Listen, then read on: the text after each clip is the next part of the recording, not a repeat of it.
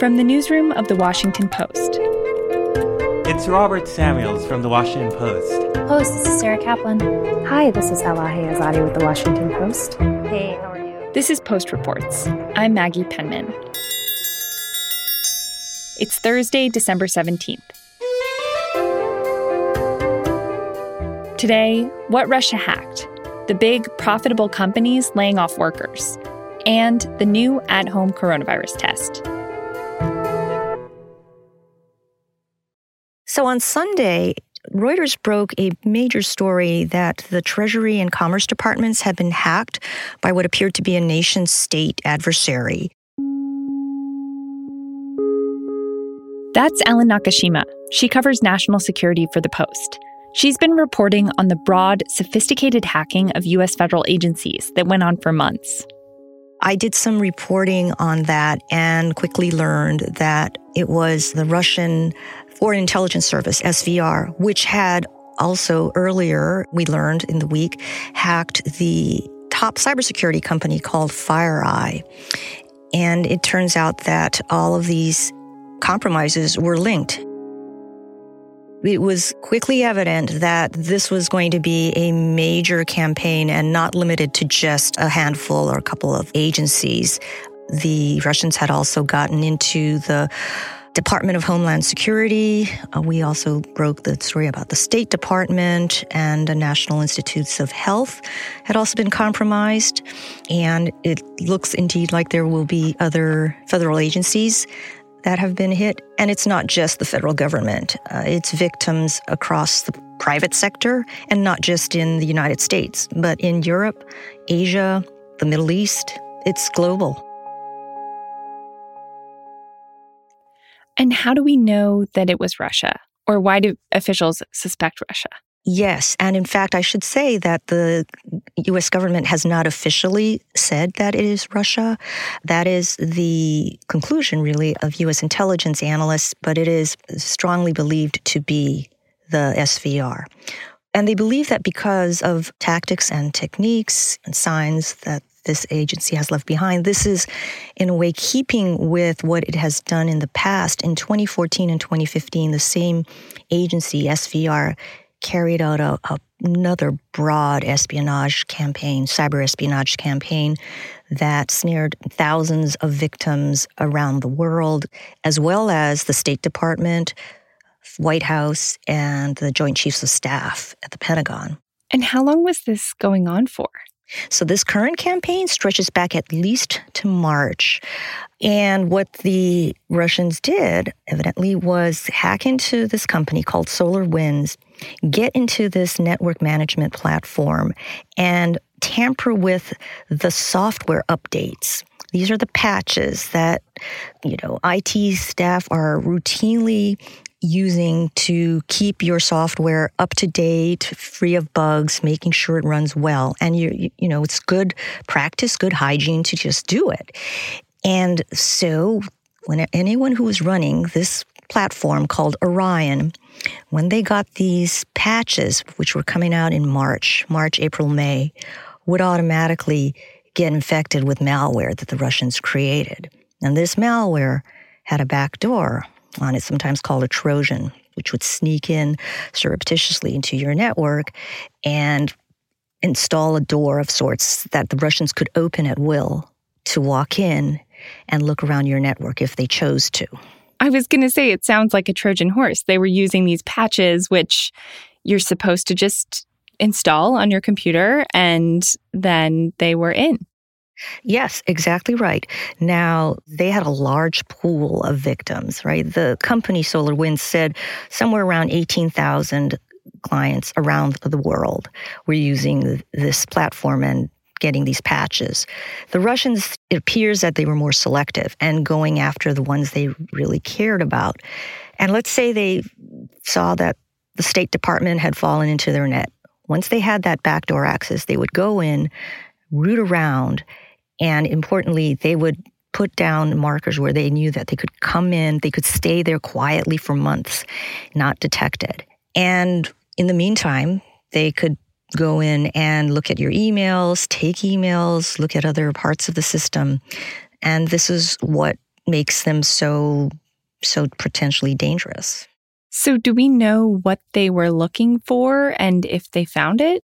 So it's not clear yet what exactly they were looking for in all of these cases. I mean, we know in some cases they did take emails, or they were interested in emails, because why not? Emails are a high-value target. They give you a lot of information about what people are seeing, thinking, planning to do. But if you think also, if they were in Treasury, perhaps they were interested in knowing what sorts of sanctions might be coming down the road on Russia.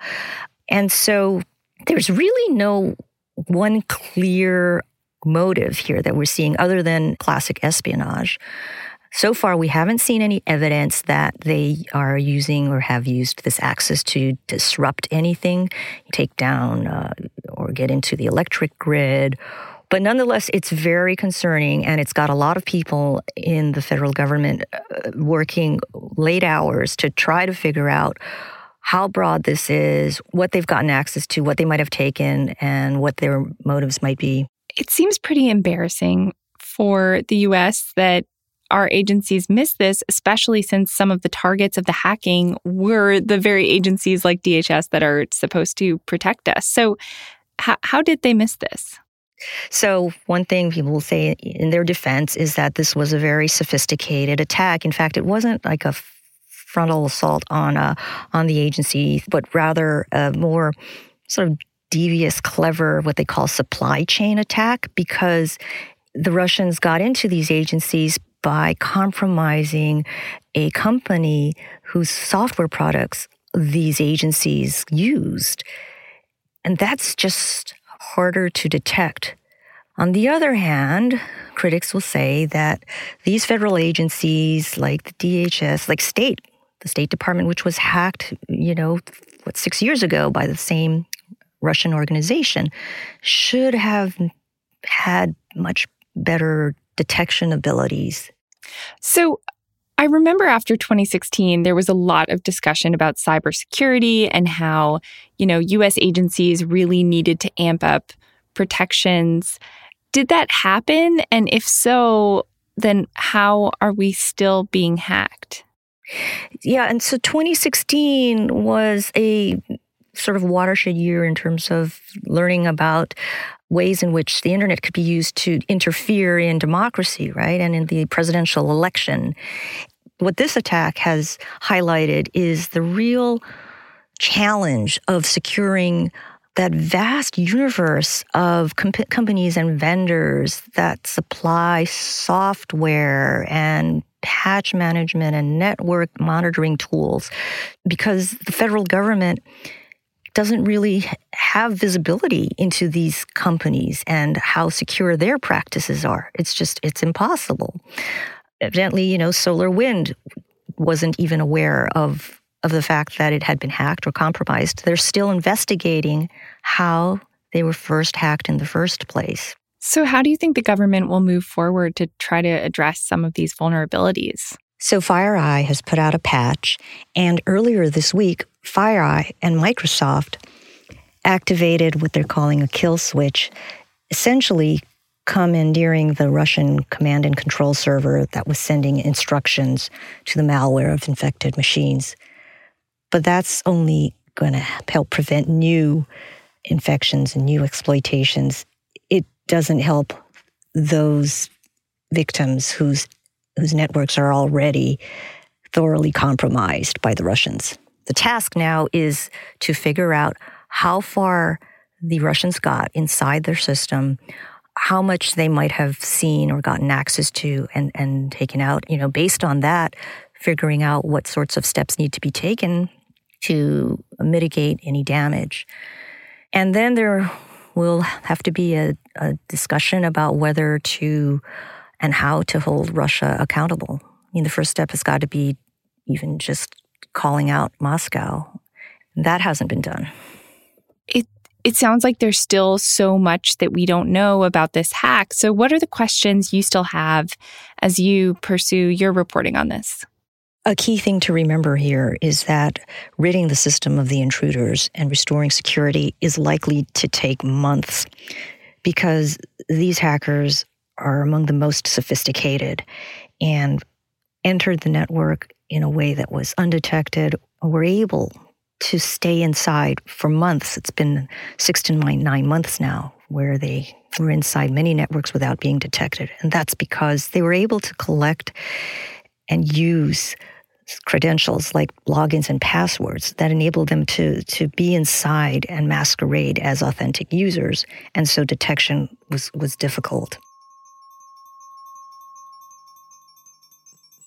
Just closing the initial digital backdoor created by them won't be enough because they appear to have stolen enough of these credentials and doorways, keys into these federal and company systems that it will be difficult to detect all of them and do so in a timely manner. It could be months or years before we know the full extent of what the Russians had access to. Ellen Nakashima is a national security reporter for The Post. On Thursday, federal investigators said that software patches from SolarWinds weren't the only methods used by hackers. Previously unknown tactics were also used. Investigators said those efforts pose a wide-ranging and grave risk to government, the private sector, and critical infrastructure.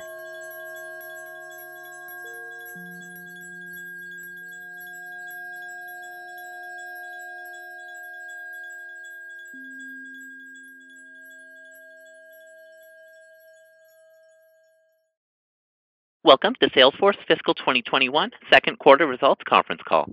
My name is Josh, and I will be your operator today. At this time, all participants are in a listen-only mode. We're really here to be a great example of stakeholder capitalism, to really show how we're able to deliver a phenomenal return for our shareholders as well as for our stakeholders.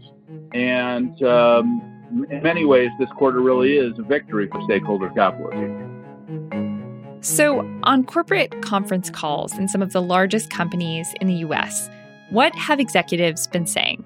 Yeah, the CEOs of the largest companies in the country were pretty much exuberant on many of the conference calls with analysts and investors this year. With all that's happening around the world, and it's really unfortunate, but it's made gaming the largest entertainment medium in the world. Our results through the first 9 months of the year clearly indicate that for many customers, the home has never been more important. Many of them have had the best year on record, and they have been gloating about their success and their results this year. I think I've never felt more optimistic about the future of Tesla than I do today. We heard this kind of thing from CEOs like Mark Benioff of Salesforce, Jensen Huang of NVIDIA, Craig Benir of Home Depot, Elon Musk of Tesla, and John Rainey, the CFO of PayPal.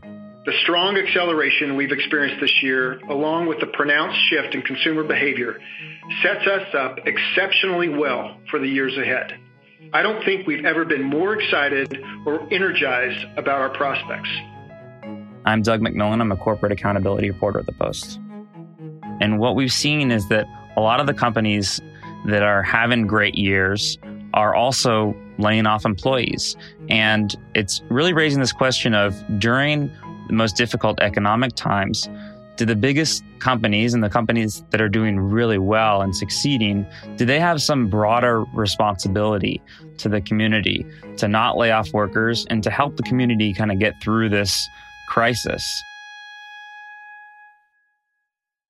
I remember at the beginning of the pandemic, a lot of big companies were making promises about how they would help the country through this crisis. So what were some of those promises? Companies kind of stepped to the forefront and make this commitment that they were not just going to help their shareholders or their investors this year. They were going to kind of be leaders in the community. They were going to help their employees and their communities get through this crisis. We had companies like Apple come out and say, hey, we're going to spend millions of dollars manufacturing masks and trying to distribute masks to healthcare workers. I'm also very pleased to tell you this morning that Apple has sourced, procured, and is donating 10 million masks to the medical community in the United States. We had companies like PayPal say, we're going to put $500 million aside for minority-owned small businesses to invest in those companies and try to help them make it through this crisis. Twice as many Black-owned businesses were impacted by COVID-19 and the economic crisis associated with that than white-owned businesses. And just traditionally, Black-owned businesses have a harder time getting financing than white-owned businesses. And in this time, it's practically impossible for them to get loans. And so we put aside $10 million of grants to small businesses, not even loans, just grants to small businesses. So we heard a lot of these kinds of commitments. And one of the big commitments that we heard from a lot of these companies repeatedly was, we're not going to lay off staff during this crisis, because one of the things that companies want to do during a crisis like this is to give their employees kind of a peace of mind and security that they're not going to have to worry about their jobs, even though they're worrying about their medical bills or paying their rent or many other things through a crisis like this, that they would have security of their peace of mind. And have companies held up these promises? In many cases, we saw companies fail to make good on their promises pretty quickly, actually. Right out of the gate, we saw companies like Salesforce, Wells Fargo, and a few others who had pledged not to lay off any employees during the coronavirus fail to make good on that promise. They actually laid off at least 1,000 employees just 5 or 6 or so months into the crisis. It was surprising because, a lot of companies made these commitments early on in the crisis, not knowing how it was going to affect their bottom lines. And subsequently, they found out that the coronavirus actually helped their bottom lines. That companies like, Berkshire Hathaway made $56 billion in profit in the second and third quarters of the year alone, and yet went ahead and laid off employees. Anyways, over 13,000 employees were laid off from a subsidiary of Berkshire Hathaway, even though they were extremely profitable. A company like Salesforce, which is one of the leading technology companies that makes software for large businesses, has had a stellar year, one of its best years in its history, setting all kinds of records for revenue and profit. And in August, literally a day after they announced some of their best results, they laid off 1,000 employees. It was late August, I guess. And I actually had wound up just hearing from another guy on my team who was also laid off. We talked to somebody named Gary Walker, who is a systems engineer at Salesforce. I worked for Salesforce for 12 and a half years. A little more than that. It would have been 13 years in March. He said that earlier in the year, when the CEO of Salesforce pledged not to lay off employees, he didn't put much faith in it. They said they weren't going to lay anybody off for 90 days, and they didn't, period. I didn't put much stock by that for the simple fact that they were very careful about what they said. They said what they were actually going to do, which is, okay, you know what? I'll take that. That's not a bad thing on their part. They kept to precisely what they said. At the same time, does it make their actions good? No. But does it make them, business sense? Yeah, it does. He was surprised to be laid off, and he was a little bit frustrated, but he also made the point that, he's not one of the people who's suffering the most during the pandemic. Salesforce is taking care of him. They're giving him generous severance benefits. He has skills, and he's going to be able to find another job. He's not too worried about that. The story is 30 million people who are out of work who didn't get 6 months of severance and 6 months of paid COBRA. The story is the people who don't have those options. The people who are living paycheck to paycheck, they're the ones who are screwed. But the jarring reality of getting laid off from one of the best performers of the year in the middle of the pandemic was a surprise to him. So what did companies say about why they laid people off, even though they had made these promises and also were seeing big profits?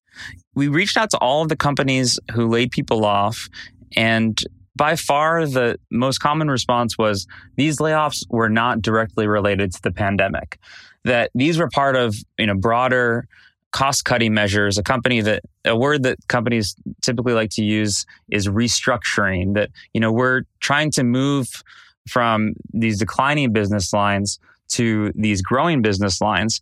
And because all these people over here were working on the declining business lines, well, the easiest way to make that shift is just to let those people go.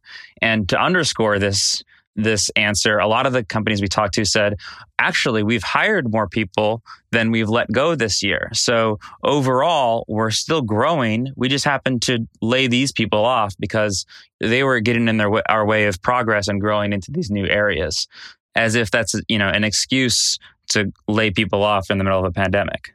So is there a sense that these big companies are sort of using the pandemic as an excuse to lay people off, even though they're doing quite well themselves? Yeah, I definitely think it's come at a convenient time for some of these companies. One example that we looked at closely is this technology giant Cisco, which employs over 70,000 people. They have quietly over the past few months been laying off thousands of those employees. And although the CEO, Chuck Robbins, this guy who earlier this year was one of the CEOs pledging not to hold layoffs, although he's been very quiet about these layoffs and he's not spoken publicly about doing the layoffs, he's actually on calls with analysts been saying that, this moment, this pandemic has provided quote unquote air cover for Cisco to make some of the moves that it's making. This pandemic is basically just giving us the air cover to accelerate the transition of R&D expense into, cloud security, cloud collab away from. So I guess there's sort of this broader question here of what is the responsibility of these big businesses and corporations? Is it their responsibility to help serve the broader community and help the country through this pandemic, or are they only responsible to make the most profits for their shareholders? It's a really good question, and it's been put into focus this year. A corporate ethics expert that we talked to put it this way: the biggest and most successful companies have a responsibility to help buffer the human impact of the crisis. And I think that there's a lot of resonance in that, but it's not just the experts that we talk to. The CEOs of these companies themselves have been champions of this idea that corporations should play more of a leading role in our society and should have a bigger responsibility than just giving money to shareholders. This was kind of crystallized a little more than a year ago. 181 CEOs of the biggest companies, almost all companies that you've heard of, signed a pledge that says that they are going to not focus their efforts only on giving money back to shareholders, but that the purpose of their corporations should be to improve the lives of their employees, their suppliers, their customers, and their broader communities, and help the environment, for example. So it's interesting that almost, immediately, a few months after they signed this pledge, these same CEOs had a test of what they were going to do when the community was facing a crisis and really needed the support of big companies like this. And I think we're seeing that play out. I think that there certainly have been great examples of companies making big commitments to helping healthcare workers, helping frontline workers, increasing hourly pay of hourly workers and trying to be more flexible with employees' time and trying to help their needs with healthcare and family care and that kind of thing. But, generally, when you look at this headline stat that we've found, which is, 45 of the 50 largest companies in the country were profitable during the pandemic, and yet 27 of the 50 largest companies laid people off. I think it's striking that not all these companies are doing everything that they can do to try to help the community through the pandemic.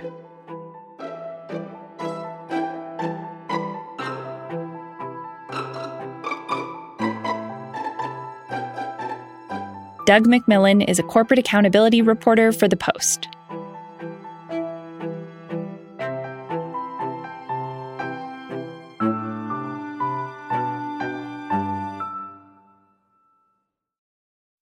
In-laws. Love them or hate them, you're pretty much stuck with them. And when you're a ruler in the Middle Ages, that can be a serious problem. It might even land you dead. I'm Dan Jones, and on Season 4 of This Is History, I'm telling the story of England's weirdest king, Henry III. He's in way over his head, and he's surrounded by bloodthirsty relatives with their eyes on his throne. To listen, search This Is History and follow wherever you get your podcasts. And now, one more thing. Just this week, first on Tuesday and then on Wednesday, the FDA authorized 2 new tests that you can take at home and get results instantly, within 15 minutes and know whether you're positive or negative for the coronavirus. William Won is a health and science reporter for The Post. This makes it in total 3 home tests that we now have. Last month in November, they approved this one called the Lucira Health All-in-One test. And this one is like a $50 test that all of these use swabs that you nasal swabs. That one, you plug that swab into a vial, put that vial into this portable battery device that uses a light to indicate a test result. And so you know as soon as 11 minutes whether or not you're positive. The second one, they just approved this Tuesday, is by a company called Allume in Australia. That one is $30, also nasal swab, but you have to download an app. And so by Bluetooth, they'll transmit this result to your smartphone and you'll learn the result that way. The newest one that was authorized by FDA just on Wednesday, that one's the Abbott Binax Now. That one is a $25 test. It's a swab, and then you put on a cardboard, kind of like a pregnancy test. There's going to be lines, and the lines will tell you positive or negative. These tests are pretty accurate. They're more than 90% accurate in terms of detecting the virus, but they are not as accurate as the PCR tests, which are sent to labs and processed there. These are really, really great developments. The problem is it's in such short supply, all of them, for kind of the coming few weeks. The Lucira one, we're not going to even see them nationally until spring of next year. The Allume one, they say they'll have 100,000 per day by January and somewhere near 1 million per day by middle of next year. The one that has the biggest chance of having a quick impact is the Abbott Binax Now one. That's because they've already been manufacturing these in the millions, tens of millions, and the federal government's been sending them around to nursing homes and schools across the country. The difference now is they're approving it for home use. It's really exciting news. We've been waiting for these home tests for a long time, but there's limitations. These are not coming for a while, at least not in mass quantities. And they're still not at the price point that you could use them every day. You could hand them out throughout the community until we get to like a $5 rapid turnaround test that you take in the morning before you go to work. We're not going to kind of fix this testing transmission problem. At this point, our testing has been so broken for so long. I don't think any one thing is going to fix it, but a lot of the experts I've been talking to say, even if you get testing capacity up, even if you get these home tests out there, it doesn't do any good if there's not strategy put towards the testing. So look at vaccines and how we're delivering vaccines. There's prioritization. There's a nationwide strategy. 9 months into this, we don't have any kind of a national testing strategy still. So capacity is going to matter and these home tests are going to matter, but you need to deploy them smartly in order for it to make a difference. William Won is a health and science reporter for The Post.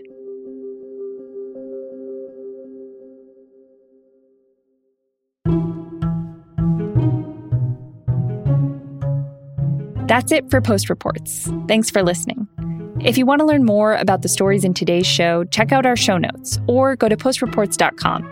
I'm Maggie Penman. We'll be back tomorrow with more stories from the Washington Post.